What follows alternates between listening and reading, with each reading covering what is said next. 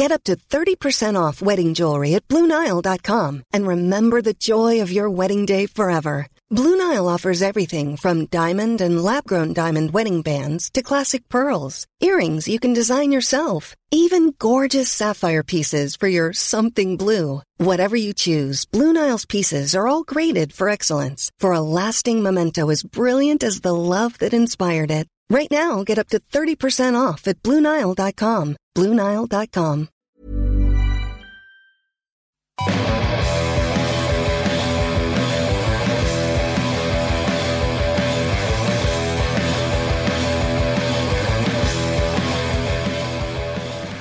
Welcome along to the Wise Men Say podcast. No Stephen this week, so again you are subjected to the podcast king, as I like to refer to myself. The king of podcast king land. Come closer, Rory. There we go. This there side of the desk. I haven't been on this side for a while. We didn't check this side because I'm a professional. But yes, so here we are. The nights have drawn in. It's very dark outside, and it kind of reflects the situation. Another dreadful result at the weekend. We're joined by George Colgan of the Times and other things, probably. No, just the Times then. Mainly the Times. Mainly the Times. Happy Halloween. It's Halloween here every week, obviously. Yeah. But speaking of that's my Halloween, one joke. Chris Thompson's here with his thank you. Very, very terrifying, just general vibe that he's got going on. Yeah. He was here the other week, so he's back again. I'm in no He's better already mood. plugged his book then, so he can't do it tonight. That's the rules. So Give anyway, him one away free tonight though. So should well, not tonight. Next week. That's going to be next week. Oh, it's going to be next week. All right. So might as well that's stay it. at Good home plug then. though. Good yeah, trail. good. Yeah. So we will be giving away one of Chris's books because he can't sell them. But they'll be that one of them will be given away next week. But yes, well, I don't even know where to start. Just the same, innit? It's the same thing. Sunderland are not very good at football. That's it. I think we can go home after that, can't we? Discuss. I mean, we had a chat, didn't we, before the game, George, and talking about Sunderland need to find a way to try and get a result at the weekend, and just to get things going, even though it's a tough game against Arsenal, and it went kind of the way we all expected it to go.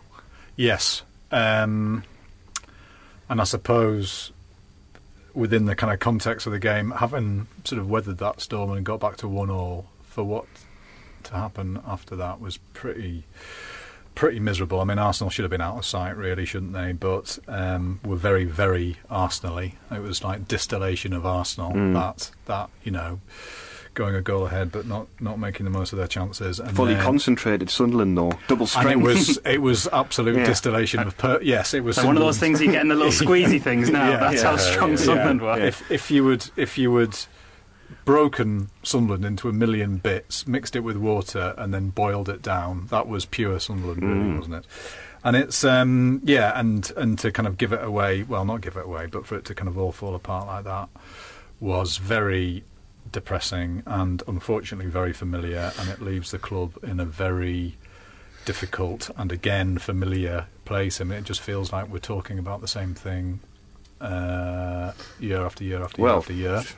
3.5 years we've been doing this. Yeah. I think it's 3.5 years, but we pretty much is the same conversation every week. And there are shades of sewage, and the difference this time is that the club have sort of valiantly attempted to do something for the long term, recognise that they have to get out of the cycle that they've been in, and of course here we still are in exactly the same position, and it does feel painful after what happened last season. The momentum that was there under Sam before he left for England, that's worked out brilliantly, and there's a real sort of problem now because, sorry, I know we're moving away from the game a bit, right. But we don't want to talk about the game.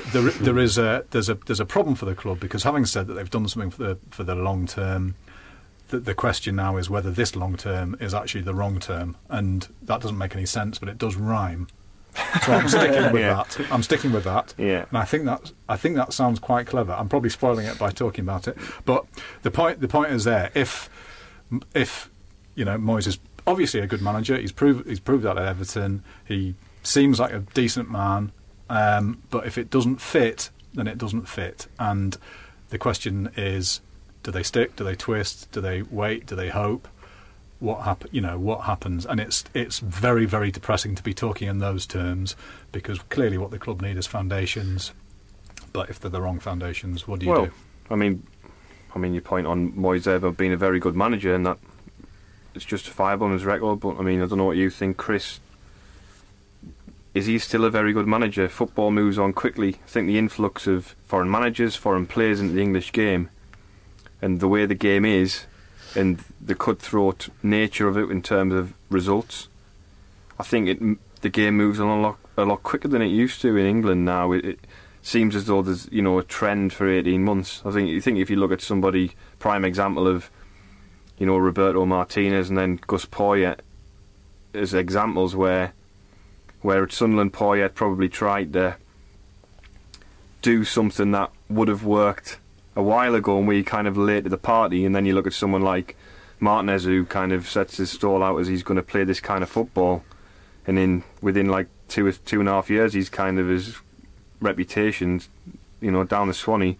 But I don't know what you think, Chris, about is Moyes in that situation now? Has the game moved on and Moyes can't address it because he's making comments about, well, I've done this for 450, 500 games and it worked then, so I'm just going to get my head down and keep doing it, basically?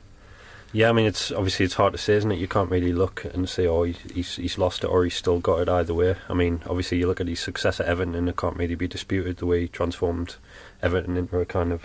They were pushing for Europe every year, you know what I mean? So, but managing a football club is just a case-by-case basis, isn't it? And everything's different, and it's not necessarily a cut and paste format where you could take like a world-class manager and bring him into a football club and all of a sudden he's going to work wonders. It's not about that. It's about how you're willing to work with different members of staff at the football club.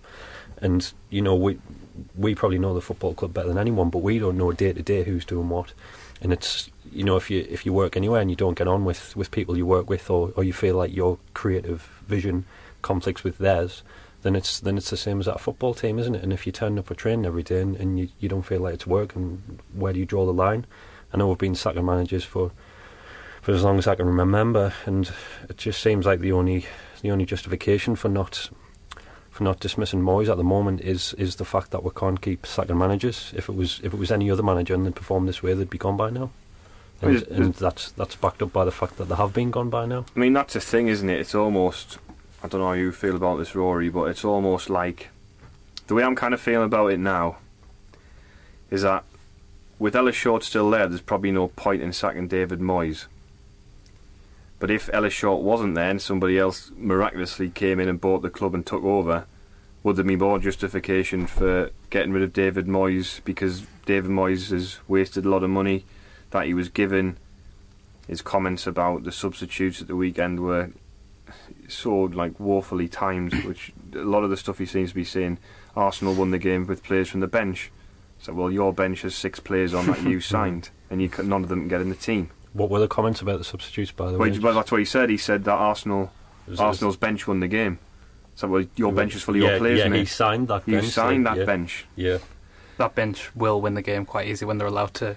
One player is allowed to make 2 touches relatively unchallenged as well, by mainly a player who he spent £8 million on and has came on to replace John O'Shea, who yet again we're in the position of relying on O'Shea. We can't wait for Larson to come back, and it is like you say about Ellis Short. If he, after everything he said about David Moyes, and he then sacks him, is Short's position quite untenable as well. But what can he do though? I mean, I don't think it makes a difference now whether he gets rid of him. I just mean, I don't think Short's position can become untenable because he's the boss, but in a way it makes him a joke, though, doesn't it? In terms of credibility, it's not great. Having said this is the fella I've wanted for the last 5 times, and here's a 4-year contract, and this time, it doesn't look good. At the same time, every single decision that Ellis Short has made has been about keeping Sunderland in the Premier League. Mm-hmm. I mean, every single one. I mean, that's been the be-all and end-all for the club. And, in terms of progress and moving on, the club have suffered. So, But again, it comes down to that same point. I mean, I was really scared when Allardyce came to Sunderland, not because of his reputation and stuff, but because I'd seen at Newcastle how bad the football was, how it just didn't work, the fit was wrong, he was arrogant, I was really not looking forward to it, and it turned out to be the perfect fit. The style of football didn't matter in Sunderland's position because they were playing awful football and losing, so playing awful football and winning. But it wasn't awful football by the end. No, it wasn't awful football by the end. He had a brilliant window, he was much more relaxed as a fella, and he had a hinterland at Sunderland.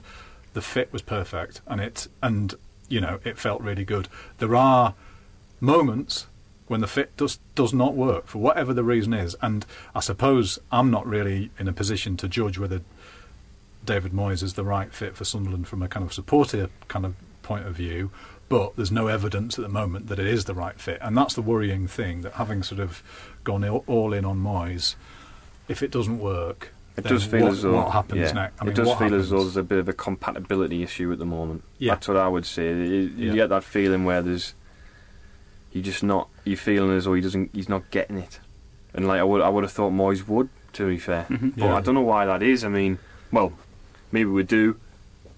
I think the evidence is plain to see in terms of there's probably little money there. I mean, towards the end of the window, you saw the deals we were trying to do, and we're so desperate to strengthen in certain positions.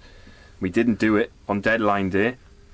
Going into the season with one striker, and you definitely could get a striker on deadline day, and we didn't do it. And there's you start to question, well, it's not a case of want, it's a case of just being unable to do that deal, and things aren't going to get better in that respect before January. So I think anyone who's thinking, oh well, maybe January come along and do this, I haven't got any hopes for January in terms of actually doing any business. I can't see it happening because there's no evidence to suggest it will. Now, Short's been criticised from the money aspect, not putting enough in. Well, I think the situation is probably we can't spend any more money because we're probably not allowed. I mean, the money. I mean, if you look at the squad, I would say there's a problem of investment there. But the problem with it is that the squad doesn't bring any money in. No. So not that you want a team to sell their best players, but there's absolutely no ticking over whatsoever. So the money is just disappearing, and it means that the manager's not getting first choice players, and there's no recycling. So every time you change I mean, David Moyes should be allowed to make his own mistakes in the sense that he has to be able to. If he doesn't think Khazri's good enough, then that's his opinion, and he has to be allowed to kind of go with that, for example.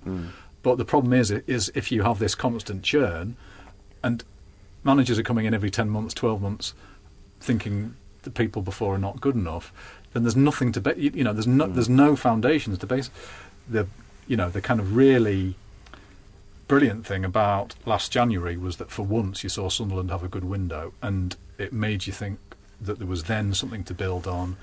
Suddenly it felt like there was a bit of value in the squad, and then those three players, Kone, Khazri and Kirchhoff, are kind of a great example, because Kirchhoff's not fit.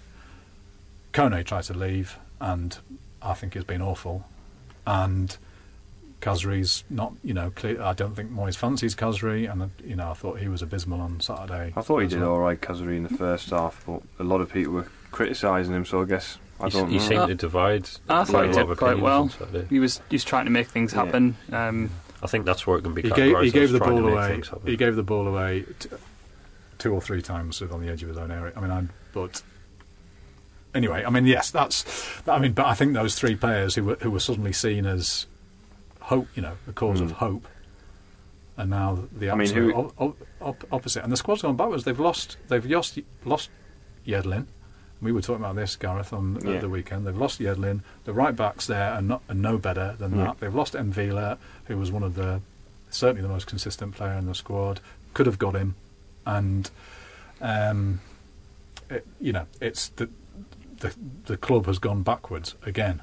And that's the thing. You look at what he's replaced, what he's thought, well, I can fill those positions, those players going out, I'm going to improve. the players, and what he said is, I'm going to not sign Yedlin, I'm going to sign Manquillo.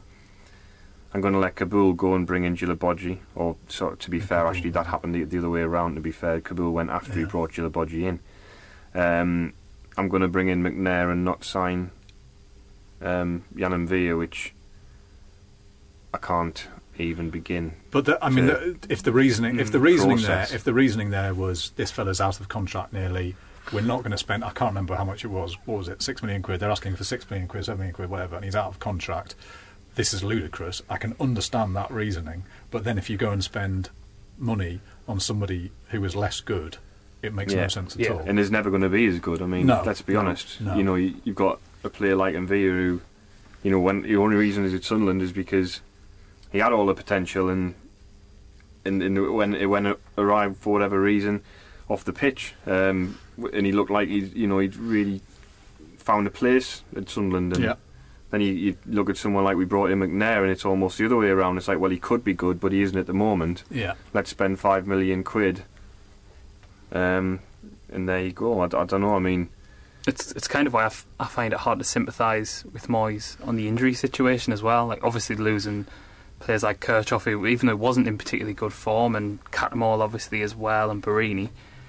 Yes, they have been injured, but we all knew going into that transfer window there was a good 11, a good starting 11 there. The point, sorry to cut in, but the point about out of form, right?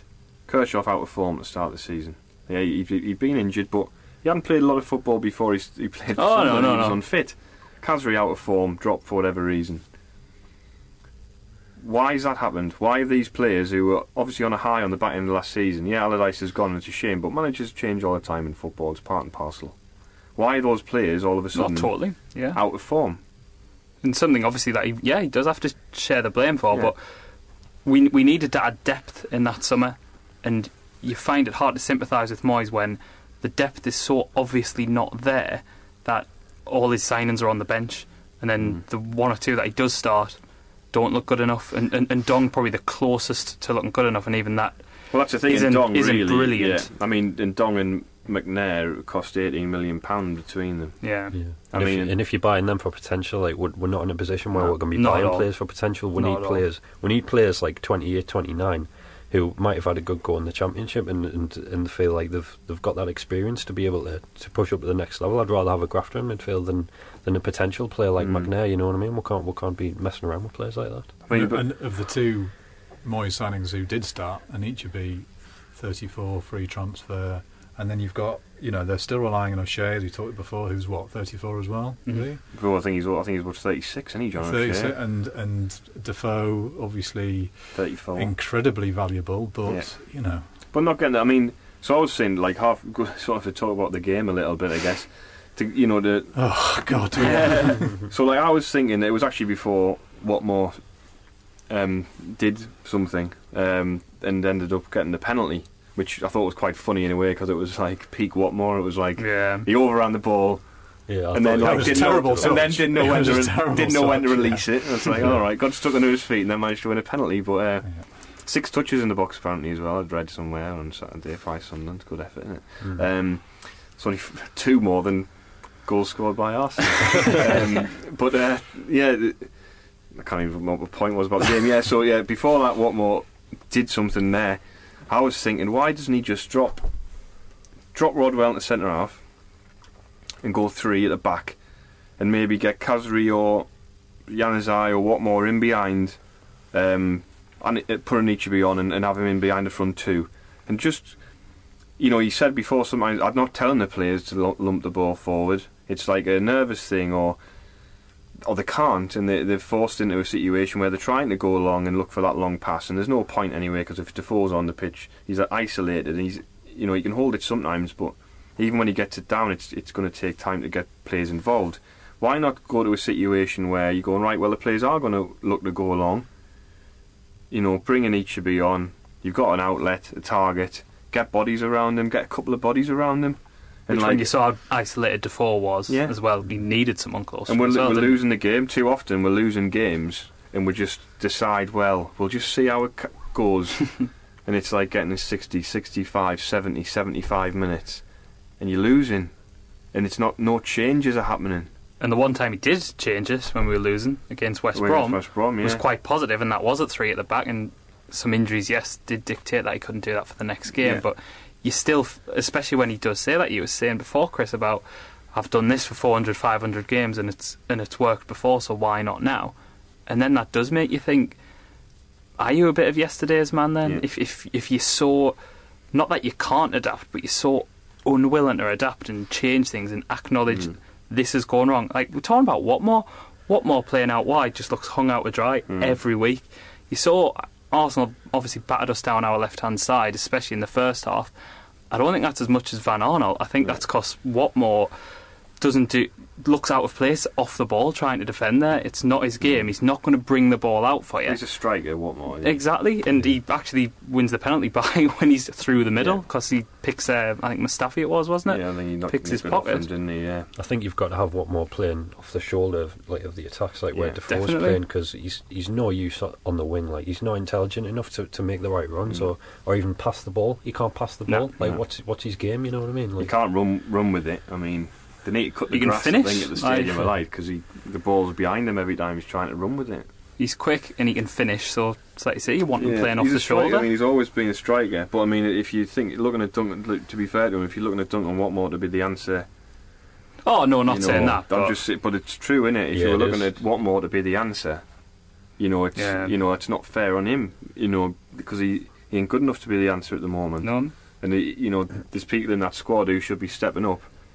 I mean, Moyes needs to get the best out of more out of the players that he's got at his disposal at the moment, regardless of injuries. He's not doing it. The good players that he's got at his disposal aren't performing. You look at people like Januzaj, who he loves. Yeah, I'm not blaming him, but he came on the weekend and we conceded 3 goals. It was that was actually sort of quite an attacking substitution. It was a really attacking substitution. And then when he came on, I thought, wow, he's taking a real risk there, because obviously if you bring Januzaj on, you're effectively playing with 10 men, you know what I mean? Because he's never going to get back. I mean, he needs to play really. I mean, the thing is, if you play 3 at the back as well, people like Januzaj become an extra man in an attacking area, because you've got enough cover with 3 at the back if you play 2. Get up to 30% off wedding jewelry at BlueNile.com and remember the joy of your wedding day forever. Blue Nile offers everything from diamond and lab-grown diamond wedding bands to classic pearls, earrings you can design yourself, even gorgeous sapphire pieces for your something blue. Whatever you choose, Blue Nile's pieces are all graded for excellence, for a lasting memento as brilliant as the love that inspired it. Right now, get up to 30% off at BlueNile.com. BlueNile.com. Hiring for your small business? If you're not looking for professionals on LinkedIn, you're looking in the wrong place. That's like looking for your car keys in a fish tank. LinkedIn helps you hire professionals you can't find anywhere else, even those who aren't actively searching for a new job but might be open to the perfect role. In a given month, over 70% of LinkedIn users don't even visit other leading job sites. So start looking in the right place. With LinkedIn, you can hire professionals like a professional. Post your free job on linkedin.com/spoken today. Midfielders, and you can afford to have someone floating in front, because you can always have one drop in. If the fullback goes on, I just think 3 at the back, I've said it many a time, gives you so much. It gives you an extra man in every situation if you play it properly. And 3 at the back would give someone like Janus, might make him more effective if you just say to him, well, we know you're not going to do this. But it feels that we're at the point where something has to happen. I mean, there has to be movement of some sort in some way, shape or form. Now, whether that's something drastic that we talked about at the start, whether that's a managerial thing, or whether it's a team formation thing, or it's about... something has to change, because it's not... I mean, this patently is not working. And it's a weird thing that someone like Anichebe, again, he's been unfit, but when he's been available on the bench, he seems very reluctant to put him on in games we've been losing, or in most cases losing, and then occasionally still in the game, like West Ham, definitely, the prime example, where instead of chucking an Ichibi on and giving yourself an outlet, and don't say 2 right backs again. I can't bear to hear 2 right backs again on Halloween of all days. Yeah, no. It's just the decision making is. I don't know. It's just unusual. It's so unusual. And then, you know, to come out after the games and start saying stuff like, you know, with the guys that are trying the hardest and all that, and you're like, oh, dear me, it's not primary school football, it's Premier League. Is this, I mean, what is... What is the point? Yes, I was going to say, what is the point of Sunderland? And I don't mean that... I mean, it's almost reached that stage where you have to sort of argue that... I mean, is it all about being in the Premier League? And if it is, why? Is it about being in the Premier League just so that you can stay up next season? And so, because that's what it is at the minute. And isn't there more to it than that? Isn't there more to football than that? And, you know... I think yes and no. I think it's a case of if you're in the Premier League and progressing and you spend the big money on the right players and then they improve your team and then you get some resale on some of the ones when they move on to bigger sides and then you replace them with other players of similar standard and the cycle continues and you progress. But which, by the way, is exactly what David Moyes has talked about. But we haven't done that in the past, and the problem is we're now again sort of treading water in the North Sea. Really, it's that's the problem. I mean, when we're so far past that point. You know, we're trying to do that now, but with less money, with more financial restrictions in terms of the wages, and with a squad of less quality on the whole, with a couple of quality players. Whereas back in the past, maybe, I mean, even if you go back as far as people like Bruce, even like Keane, when he brought certain players in, you know, you could say that on balance there was some good quality in the squad, but there's not enough quality, and there's too many players that are very average who we can't really do anything with. I suppose because you've got to win games to attract, to firstly to, you know, be in the Premier League and attract players to come to your team, and we don't win games, so it's that thing of not being able to have your cake and eat it, is it? You want to see your team competing at the highest level, and that's like what you're saying, George. It's every decision Alice Short has made is to keep Sunderland at the highest level, but you also don't want to feel disillusioned. You don't want to be in this cycle of constantly fighting relegation, and you want to feel a connection with the team and the manager, the players in some way, which we did have last season, and we got a little bit of that under Poirier with the cup final and everything. But does it need to be cleansed? Does it need to be? And we've said it on being, like you're saying, 3.5 years of doing this show.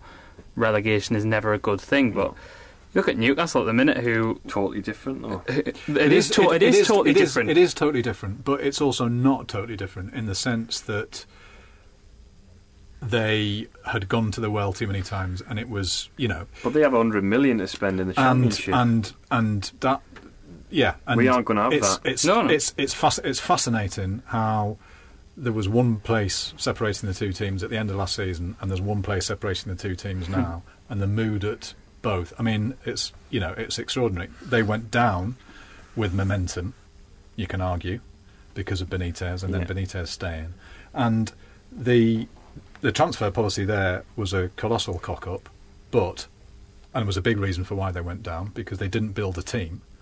But conversely, the transfer policy is the reason why they've made such a big profit. Absolutely. They spent a ton of money and they've made a profit. And it's just bizarre. If you could wish the perfect relegation on Sunderland, I would wish it, because and at the moment Newcastle feels like, quote unquote, the perfect relegation. Now it's a long way to go, but they're winning games of football. There's the reminder that it's not all about the Premier League, which is something I can't stand. The sort of myth of the Premier League, and I realise how important it is. I know that's where you want to be playing theoretically and all that, but that there's not life outside it. And actually, and the thing I've sort of talked a bit about sort of today on Twitter when we were discussing the show and all that kind of stuff. Why is losing to West Brom and Stoke and Middlesbrough better than beating Brentford and Burton and Derby and what, you know? There comes a point where you have to start seeing your football team win is just a good thing.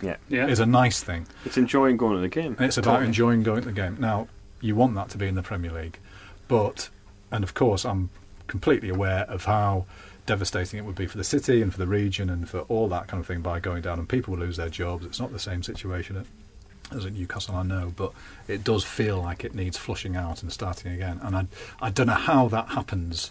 I just think it would, like, if we went down, which I think, you know, I can't see any way of getting out of this. But I worry about, you know, that expectation. It's almost like, because, again, going back to Newcastle, but because of what we're seeing in close quarters, the pressure to emulate that is going to be there, and it won't be possible. And Middlesbrough went down and were down for 6 years. It won't be possible. It won't be possible to emulate what Newcastle have done, because we won't have £100 million to spend on 2 teams worth of players, and they've got 2 teams in a very tough league, so they can players who are far too good for that level, so they'll just drop out people like Perez, you know, who doesn't get a start. Who I was thinking a few years ago, well, Perez might end up somewhere like Tottenham or something, or Arsenal, somewhere like that.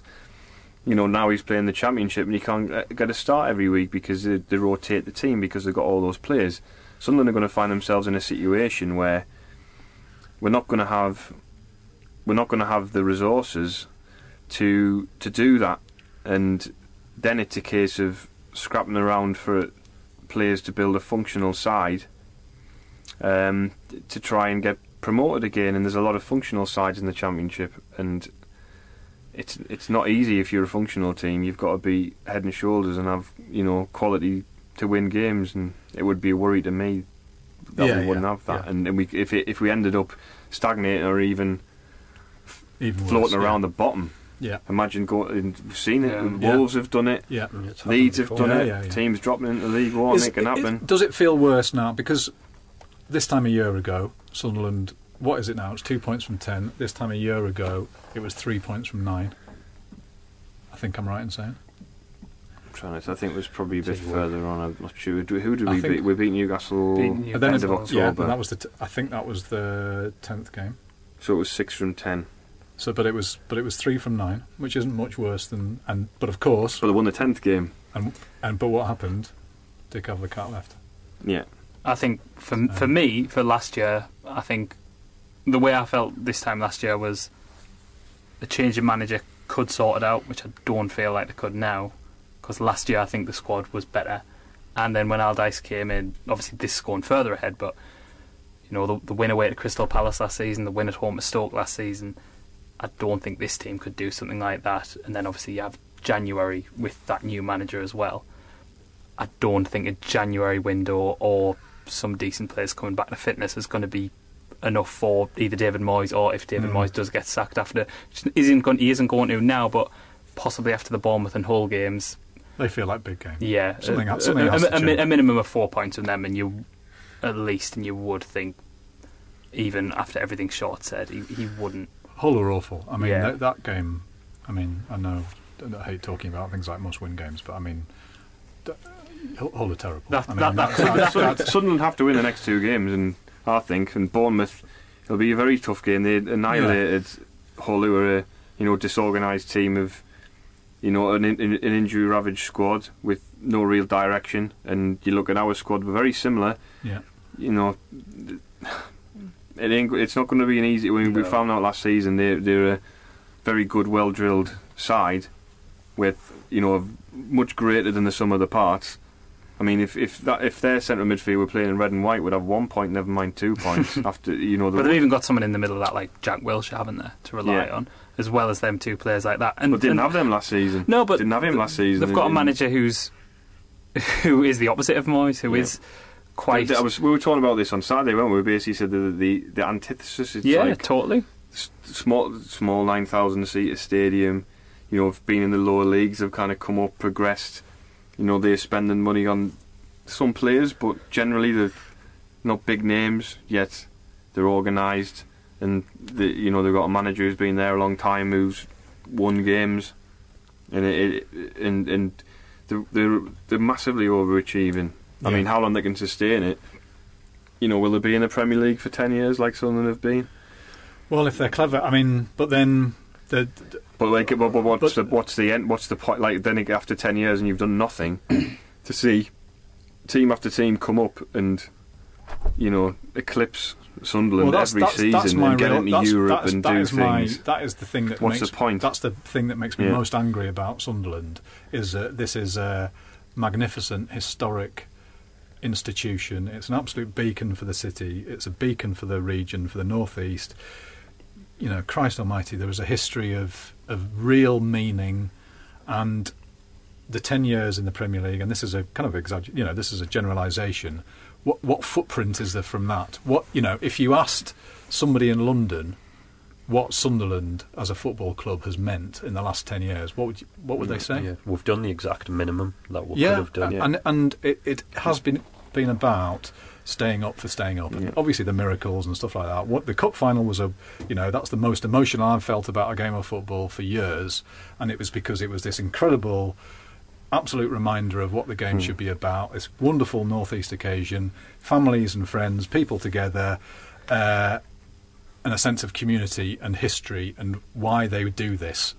Put up with crap was that kind of experience, and there's not been enough of it. It's why stay up just so that you can get beat off Stoke again? Do you know what's funny about that, going back to that cup final as well, and you know, Man City fans who were probably in a similar situation to Sunderland fans 10 years ago, they got relegated to League One as it is now, and they'd won that cup final, and there was Man City fans walking away from that game looking like just another they'd trophy. lost.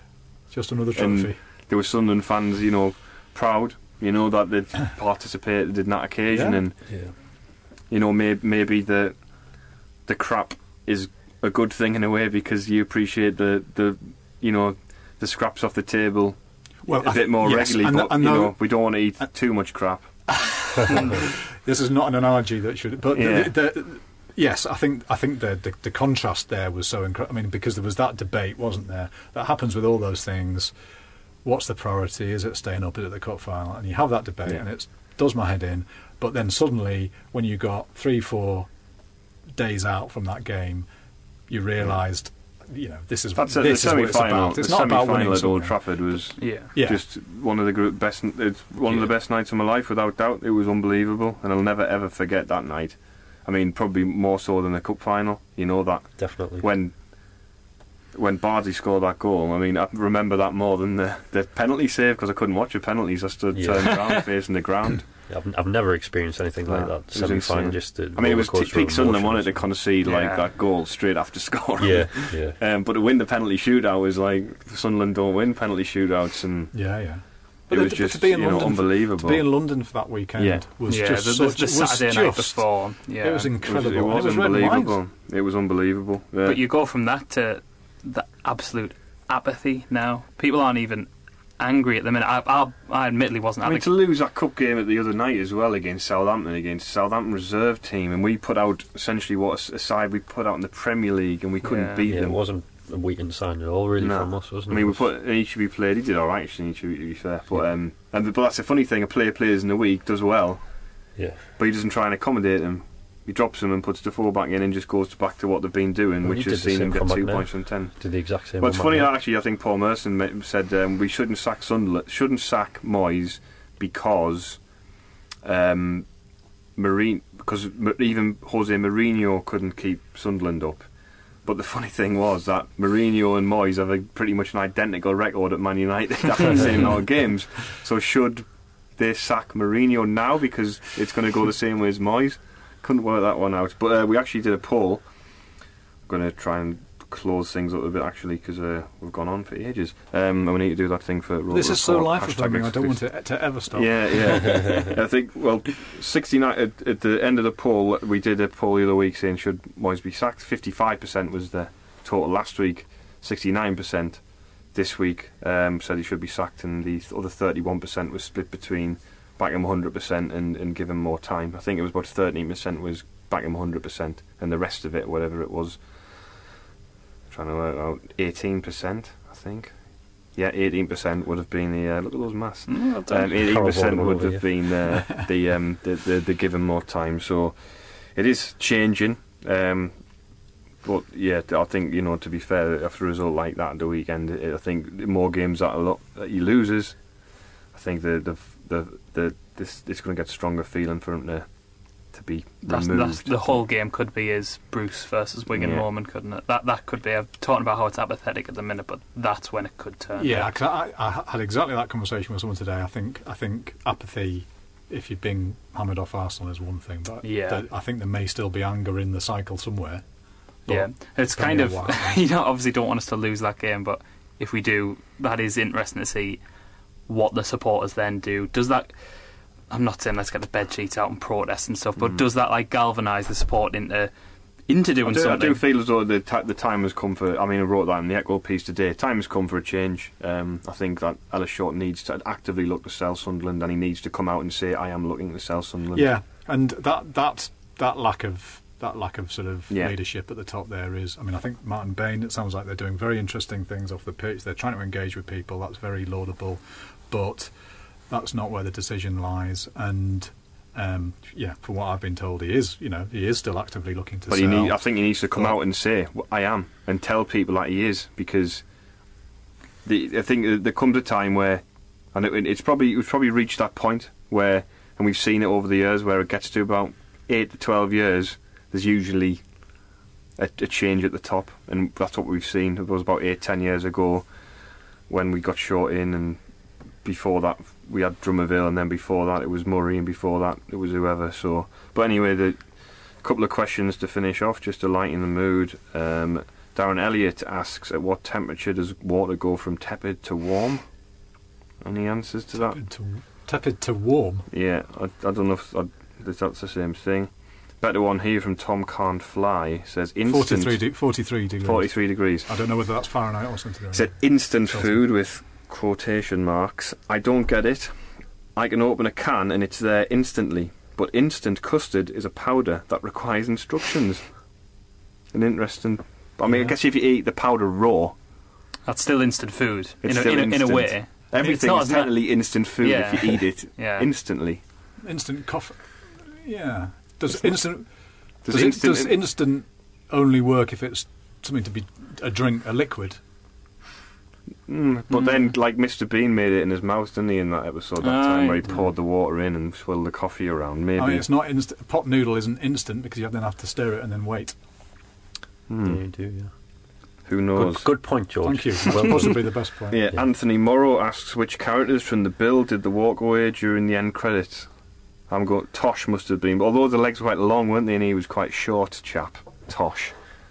It's took a real interesting turn, this podcast. Yeah.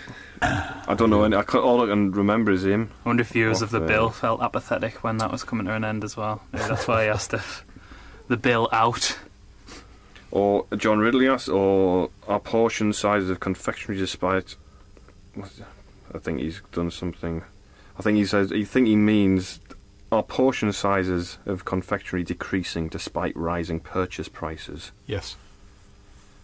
Wagon wheels used to be massive. They are horrible, wagon wheels. No, they're not. They taste like sort of really odd. Well, no. They've got like a salty taste behind them, haven't they? Well, that's weird. I think they've got like a cheesy sort of taste. Sweet and salted caramel wagon wheel. Salted caramel. Yeah.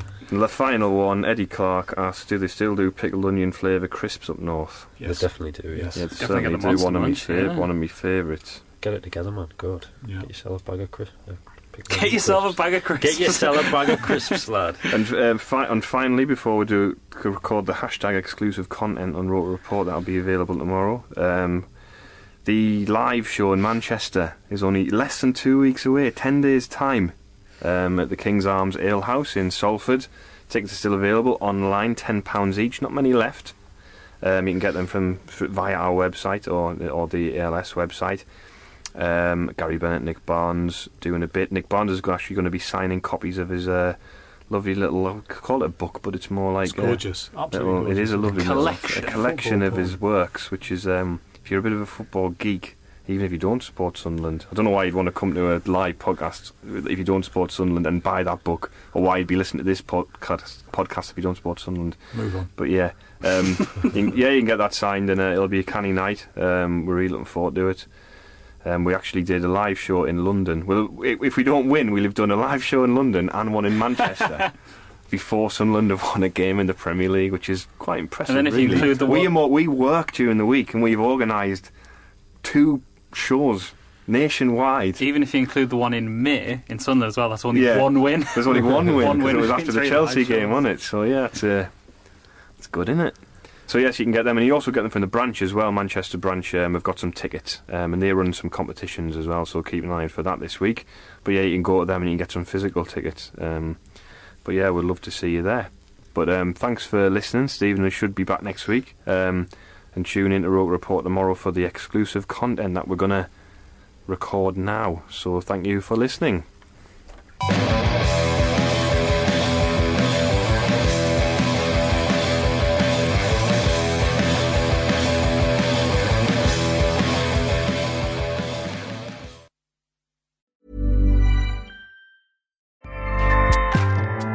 Acast powers the world's best podcasts. Here's a show that we recommend.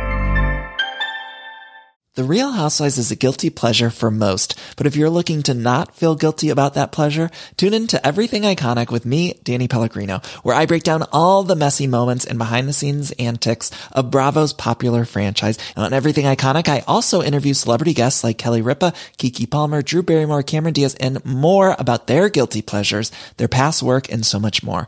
So if you're pop culture obsessed and find yourself watching way too much reality TV like me, tune in to Everything Iconic with Danny Pellegrino, wherever you listen to podcasts. Acast helps creators launch, grow, and monetize their podcasts everywhere. Acast.com.